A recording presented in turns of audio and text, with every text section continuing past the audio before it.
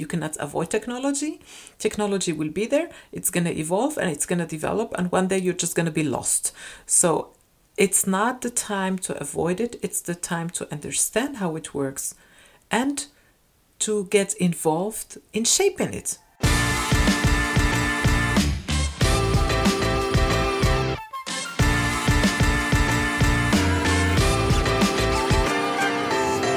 Hello, everybody, and welcome back to Rewrite Tech. My name is Geraldine.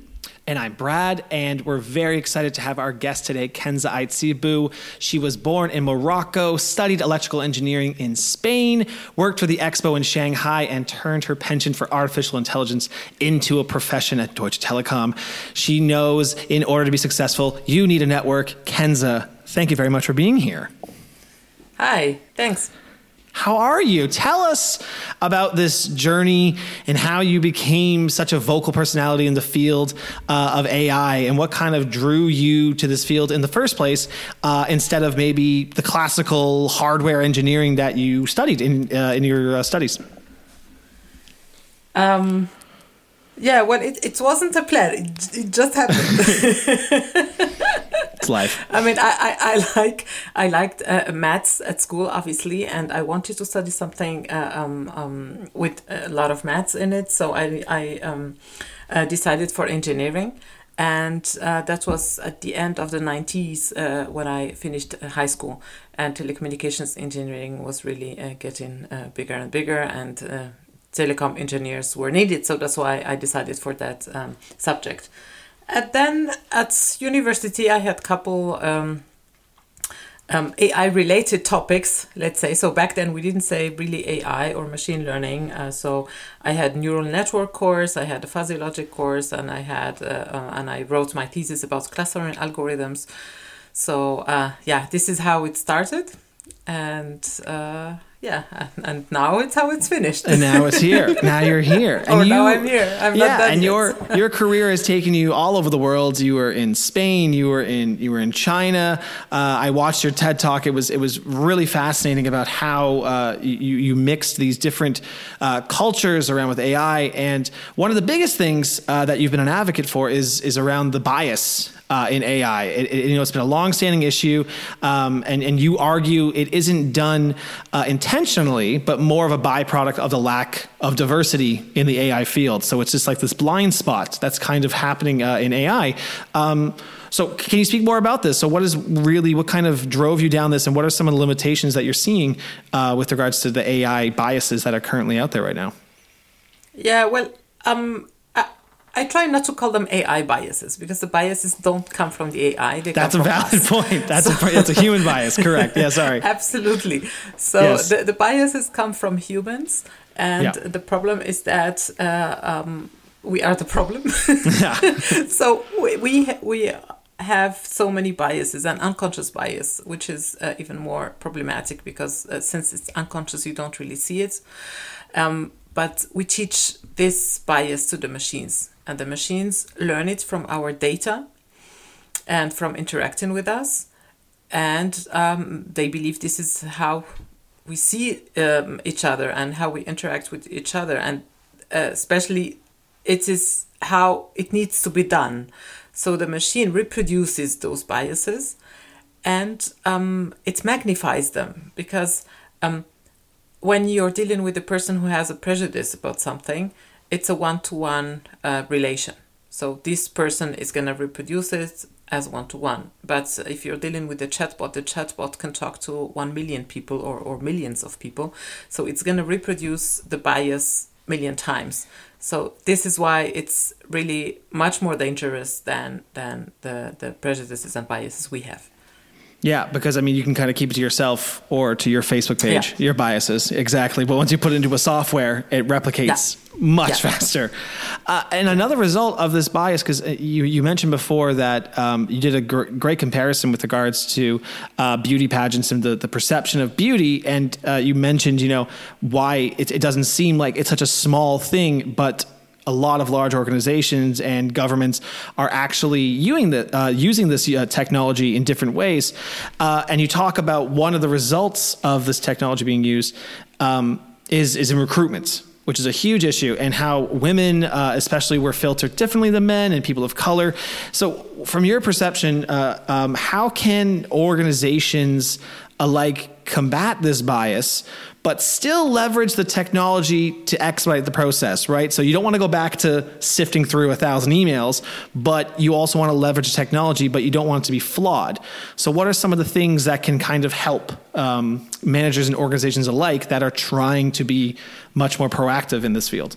Well, I mean, the first step is to acknowledge that there is a bias and try to train the recruiters or everybody has to be trained actually in unconscious bias. But as I said, the first step is to acknowledge it, because in many cases it is still being like ignored. Well, no, we're not racist. So this is the answer you get. Well, yes, you are.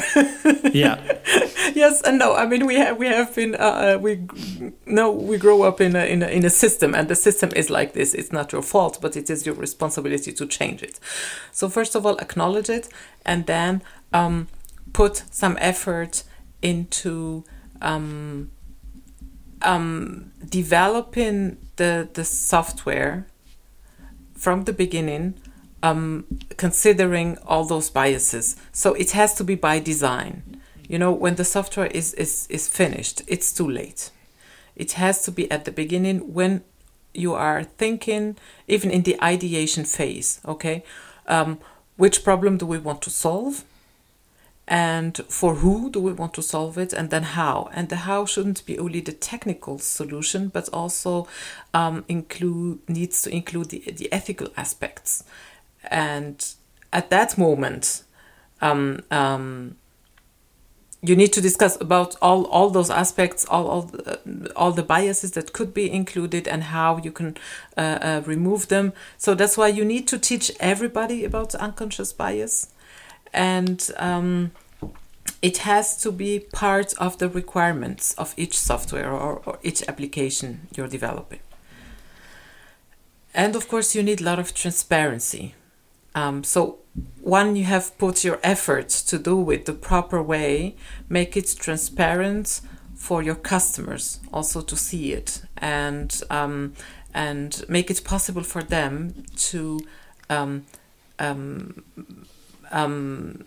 give some feedback or complain if there's self-correct something. Almost, yeah.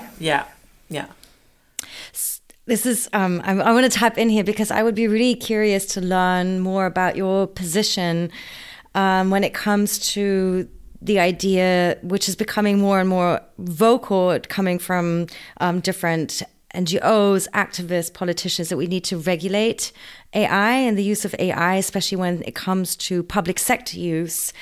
Yet at the same time, not completely sort of stifle the impact it can have in terms of bringing innovation to society.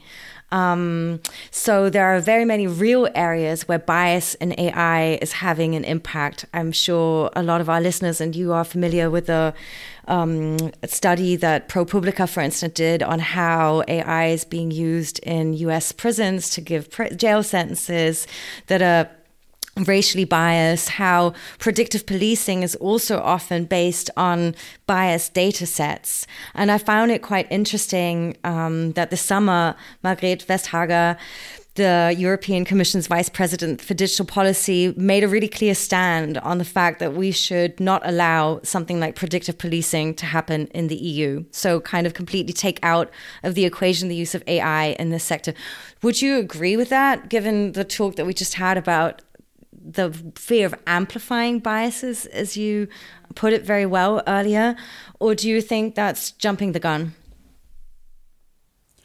I mean, it's really hard to talk about regulation in general, because as everything, it has upsides and downsides.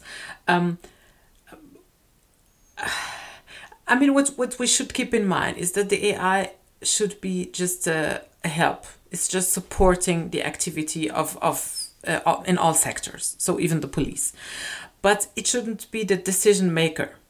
It should help to make a decision, but not take the decision. And there's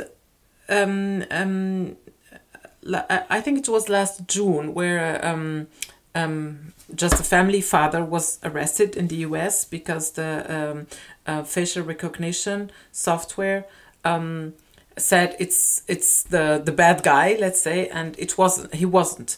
But the police, obviously, it had this this hit from the AI, and they went directly to his house and arrested him in front of his two daughters in the garden. And then, so that was the trigger now for a big how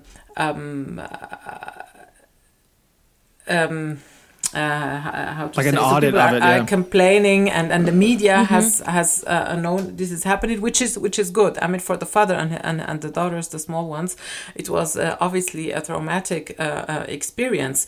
But what I wanted to say with this example is, the police in that case just took the decision from the AI, ran away and arrested the guy, and I'm saying, okay, well, use your mind. I mean, God gave you a mind, use it. If you got these hits, you should still validate it. Can it really be possible? Ask the guy first, where were you at the time of the incidents? You know, you don't just go and arrest someone. So it's not, okay, we should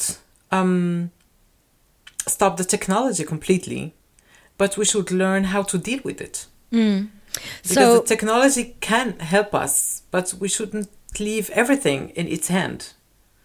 Yeah, and that's a really important point that you raised, decision-making when it comes to AI processes. There's been a lot of call for what you basically also just outlined, having a human and being the last in command and not the AI. And I'm wondering how practical that is in some situations. It obviously sounds super practical when it comes to checking an AI's recommendation for going to arrest someone, and other areas where fact-checking or verification, like different systems of checks and balances, are just important and necessary. But how does that work in other contexts? I think one of the more prominent examples has been automated driving and decision-making processes there. In situations where you've got that split second, is the human really going to be the better one at making the decision? Or how do you, like, I would totally agree, like the car's going to make the better decision, right? How do you balance that then with, you know, when is the AI going to make the more sensible decision because it can react based on data, based faster, etc.? And when does the human need to be the last in command? I think the human needs to be last in command until we learned how to deal with it, and until the technology is advanced enough to make the right decisions, or the decisions that we think are right. That's also biased, obviously. With the autonomous driving, I mean, it's a big issue, and when we're talking about, okay, what would you, in that lapse of a second, how would you react? Nobody can really answer that question, because it is a reaction. It comes from our belly, and we can't think about it cognitively. So it's hard to put this in technology. But still, the car with all the sensors and everything, and if the whole surrounding is autonomous, obviously, then I'm sure that the car will make a better decision. But in a hybrid mode, we still need to cope with it. The most important is to know how we deal, so humans and machines, how that combination is working best. And in other areas, you know, as soon as humans are naturally directly involved, we have many industrial applications of AI. In those cases, it doesn't really matter. The AI can take the decision. Okay, when you have only machines and there is no human involved, then automation is helping companies to survive and to survive the Wettbewerb. Competition. Competition. So that's fine. The problem always appears when humans are involved, directly or indirectly. And this is where you cannot leave technology to work freely, but you have to use it as a support, And we will have to do this many years until we learn how to deal with it. I realized I was just looking at my notes and I was like, oh, Kenza, I'm only going to ask you like very deep philosophical questions today, but you're answering them so well. So I do my best. This is, of course, an area where technology is like fundamentally changing the way society works and the way that humans work. I was reading a couple of interviews with you in preparation of our podcast today, and I stumbled upon another topic area that I'm personally really interested in discussing. So I thought I would pick it up when you were philosophizing about the effects that the sharing economy is going to have on our society. I believe somebody asked you a question along the lines of like, what's going to stay, what's going to remain? And you mentioned human empathy and the importance for humanness, basically, and what is going to change. And that was our relationship to possessions and the way we treat ownership. And I think that's such an interesting debate when it comes to the sharing economy. I have to tell you, I was recently in town and I nearly forgot that we have such a thing as shared mobility solutions.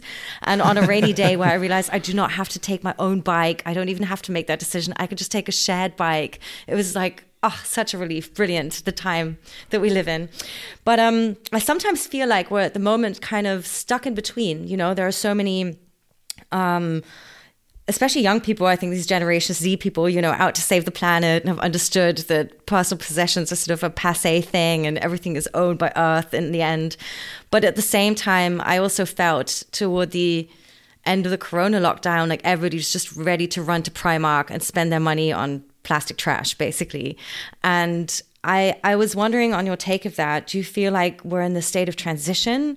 Or don't you think that sort of need for people... We've just been too capitalistically influenced to get over wanting to own things and wanting to buy things and this whole consumerism thing. So let's say the question again. Sorry, I trailed off there. The question is basically, how do you see this future sharing economy? And you were saying how you think we're not going to be owning things in the future anymore with the current state that society is in and everybody just wanting to go out and shop to please themselves. Yeah, I think that's only because we couldn't shop for many months, and now people feel the urge to do it. But I think that's gonna regulate again. It's hard to predict the future. Obviously, I mean it's hard to see over after 10 years. What we can say about, you know, the trend, usually we talk about the next 5 to 10 years, but more than that, it's really science fiction. So I'm not a very good person at science fiction. Yeah, I just find it interesting to read the thoughts of people who can think that far. But I do believe that the values in our society are changing. And it's been just too long of consumerism, as you said. And the new generation is seeing already that it cannot be the solution. And people are more concerned about the environment. And we see already all the sharing economy. And I'm sure this is gonna go on like this. And especially with the technology, there's just the meaning of things changed somehow. Even our relationships. We don't meet people in the streets anymore. We meet them on Tinder, and when we do meet them, then we're chatting with someone else, not sitting on the table. And I mean, everything is changing so quickly. We don't go to the bank office anymore. We have online bank accounts. And soon we're not going to be driving anymore ourselves. And so the whole thing is changing so much. I don't really know where we're going to be in 20 years. I don't have imagination for that. But it's, yeah. But I think it's an interesting thought that you mentioned how, values are definitely changing. And there is that understanding of the need to understand the world as a whole.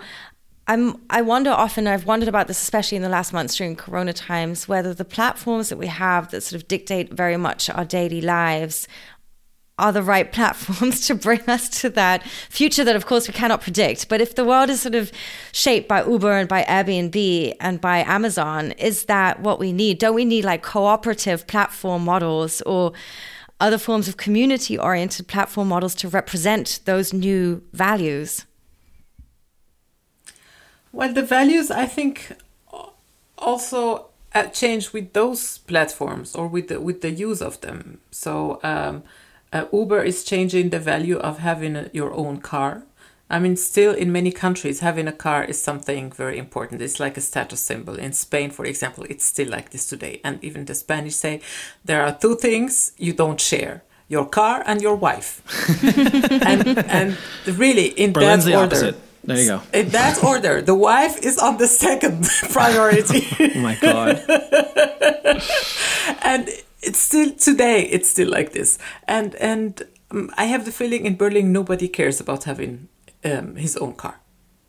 It's people, even people who have cars, they always tell you, my neighbors are like, oh yeah, you need the car, just let us know and use it. So it's not a big deal. They have it because they bought it many years ago and it's still there and nobody thought really about selling it. And so Uber will change also this concept of having a car. At the same way Airbnb changed the concept of having a guest room. And Tinder changed the concept of dating. So or Instagram. So we are growing with those platforms and they are changing our way of seeing life. So we don't have the same relationship to a car or a house. I mean, we don't. Someone 60 years old has a completely different relationship with ownership to someone who's 20. Mm-hmm. Yeah, I couldn't agree more. Yeah. And which platforms we need, or what sort of platforms we need to support the values we have? I don't know. Everything changes and evolves. So we should have faith, then, at least. Yeah. Oh, of course. I mean,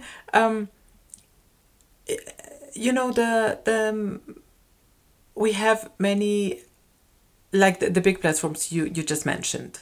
Obviously, they are influencing our way of life. At the same time, we are the ones using them. And we do have a power. So if, let's say, all of us stop using Facebook, then Facebook will have no data anymore to sell and blah, blah, blah, blah, blah. And then we will have our old values back, let's say. But of course, having a voice as a consumer means you have to be interested in the stuff. You have to know how all those platforms work. You have to be a responsible consumer, and then you can raise your voice, and then you can inspire people to follow you. So that means, or for this to happen, we need to educate people. Not to use the platforms as they are, because they're very user-friendly, and this is why they're so successful, but also to reflect on the use, how to use them, and also reflect on how do they make their money, and do you think that they use their money responsibly, etc., etc. So you have to see the whole thing. So that was part of the reason why I wrote my book, because I really want people to understand how all these things work, and especially people who are far away from tech. So it had to be something analog. That's why it's a book on paper. But it's this digital education. It's a pain. Because it's not yet included in the educational system, and without it, we cannot have responsible consumers in the future who will decide on how the platforms can develop responsibly or influence them. Yeah, you made some amazing points there, and you mentioned your book, which I wanted to touch on because it's aimed to combat people's fear of AI. And you mentioned this is a pain to get people on board with these things. It's a generational gap. I mean, I've already experienced my first generational gap. I mean, I downloaded TikTok. I'm in my early 30s and I didn't know what was happening. Okay. Like it's crazy. So, I mean, your book is aimed to combat people's fear of AI. So why is this such a popular topic in Germany, especially that you felt that you wanted to address? Well, the topic is popular now. I don't know why, actually, because of the media, I guess. But you open a newspaper and 100% there will be some article about artificial intelligence.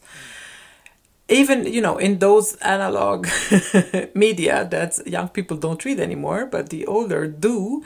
And when you see the advertisements about AI, even the articles, or even on digital media, it's all black and dark, and there are some stars, and there's a robot, and it all looks... That's not AI? Like mystical, and yeah. I thought it was this mystical robot who controls it. Yeah, oh my absolutely. God. So every time you see this, and you don't understand what's behind it, obviously you think of robots taking the power of humans and killing all humans and saving planet Earth, or you think of Terminator, any of the science fiction films where the robots wanted to kill people. So this all is accurate, all perfect. Yeah, exactly. I agree. And I always said we need to change this image, because if people are afraid of something, then they just shut the door and they don't try to understand, but they avoid it. And it's not the solution, because it's technology. You cannot avoid technology. Technology will be there. It's going to evolve and it's going to develop. And one day you're just going to be lost. So it's not the time to avoid it. It's the time to understand how it works and to get involved in shaping it, in shaping how it is built. Because we're all concerned here. I mean, our world is changing, and you can't say, okay, it's only changing for tech people. It's changing for everybody, whether you like it or not, whether you're interested or not. So it's going to change your life. You might lose your job. You might lose everything. So it's better to understand how it works and to find a way how you can shape it and cope with it, and how you can still live your future in a different way, 100%. That's not going to be like today. So our parents, when they studied something, so they had a major in something, and they worked, and most of the time in the same company for 50 years until they die. This is a scenario that won't exist anymore. So even our generation, we had a major in something and we're working, but you see, you just said you're a comedian, so now we're doing podcasts and not digital projects anymore. And I went to school for molecular biology and genetics to be a dental surgeon. Here I am, okay? Building digital products, yeah. And I don't know where I'm going to be in 2 years. Yeah. I mean, this is all changing. So we have to be open, and we have to be just willing to learn.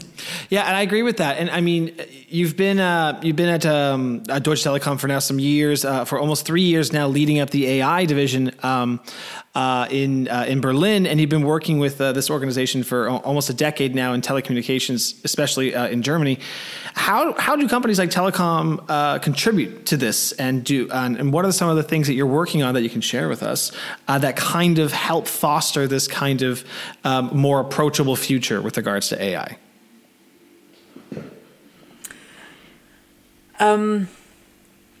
So yeah, what's my team and I do is first of all try to help all our business departments to understand how technology can help them solve their problems. So our use cases are really very broad. We work with the HR department, to help them with all the surveys, for example, or for the service. So that's for our customers. It's easier to find a solution to their technical problems and to avoid that they call us from the beginning. So we are making the network more intelligent, and if that doesn't work well and the customer still needs to call us because his internet is not working, then we work on streamlining those processes and making the troubleshooting much more quicker, so that the customer doesn't need to wait as long on the phone call. And but yeah, to your point, I am happy that I work at Telecom for this reason, because not only the application, the use cases are that broad, but we have a very high sense of social responsibility and ethical responsibility with the technology that we're building.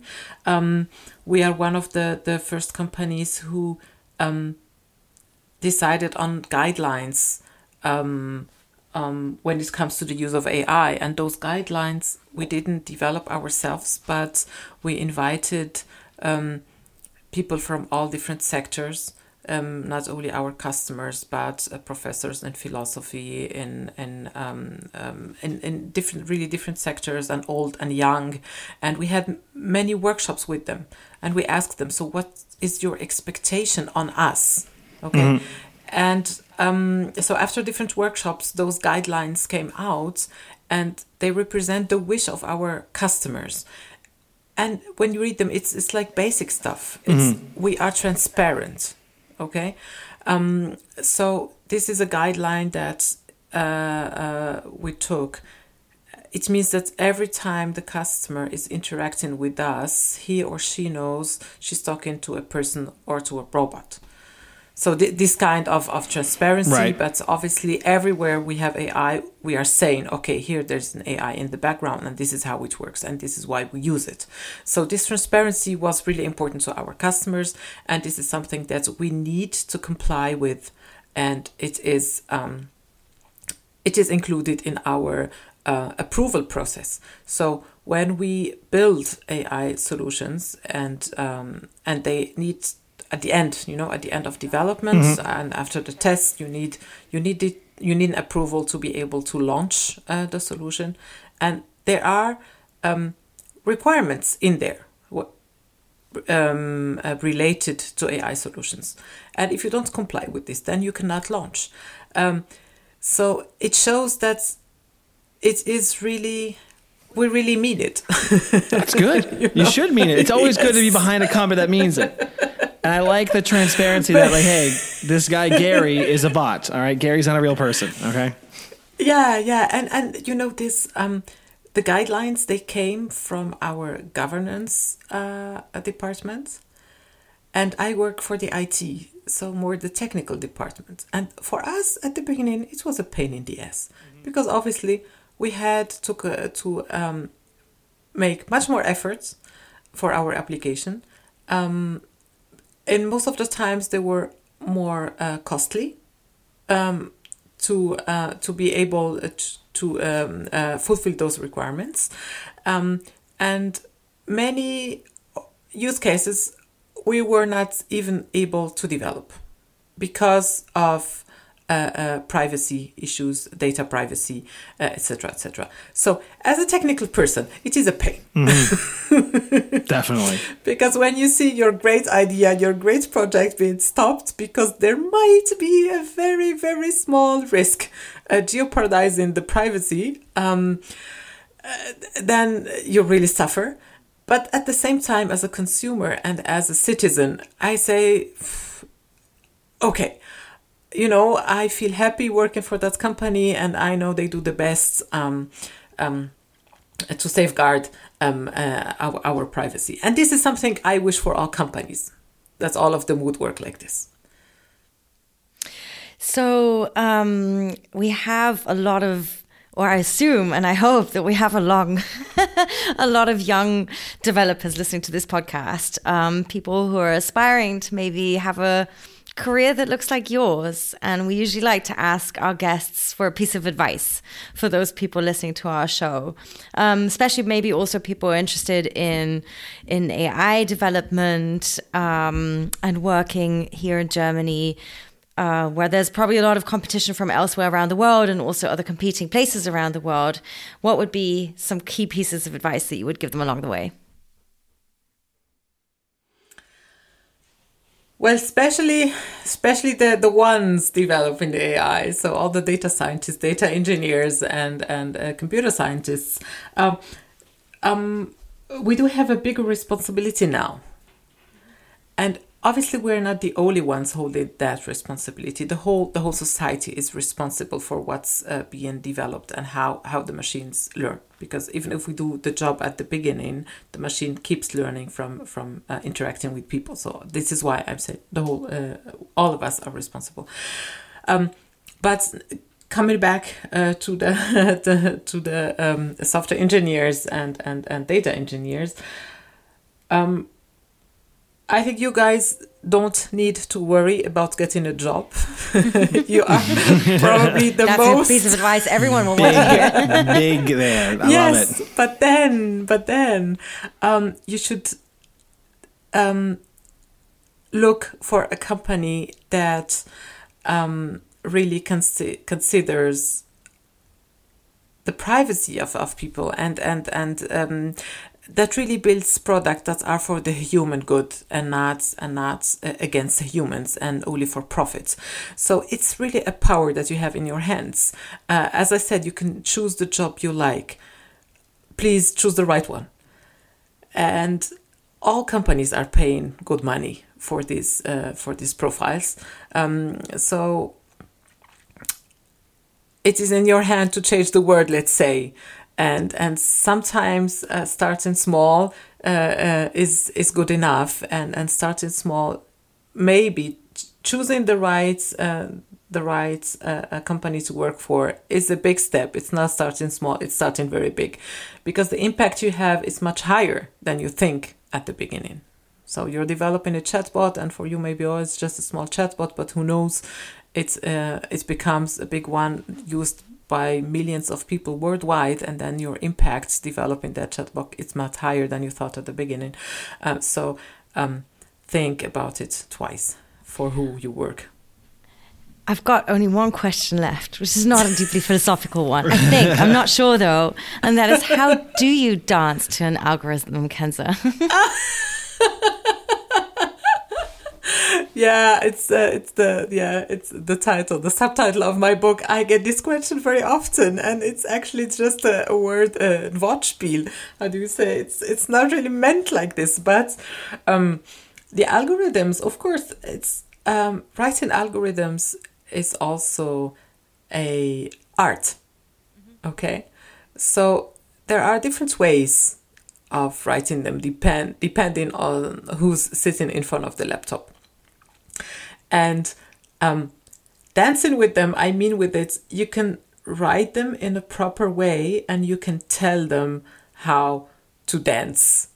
So it's on you. The algorithms don't have a self, a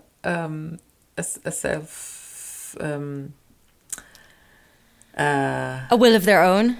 Yeah, a will of their own. So we are teaching them how to dance. So the human is the choreographer of the code. How beautiful, Kenza. Thank you so much. You're welcome. It was wonderful to have you on Rewrite Tech with us today. Thanks so much for joining us and sharing all your thoughts. You're welcome. Yeah, it's my pleasure. And that's another episode in... Brad, time flies together with you. I know. We've done so many episodes now. We've talked with people in startups, large organizations, AI, mobility. We'll actually be diving back into mobility very soon, speaking with some representatives from Moya, which is a very innovative lab within the Volkswagen Group. And we'll be continuing looking into different startups as well in the very near future. So please tune in to Rewrite Tech. Follow us on LinkedIn, Instagram, and every other platform that Kenza mentioned that may or may not steal your data. Can't wait to see you all. And Kenza, again, thank you so much for being part of our podcast. You're welcome.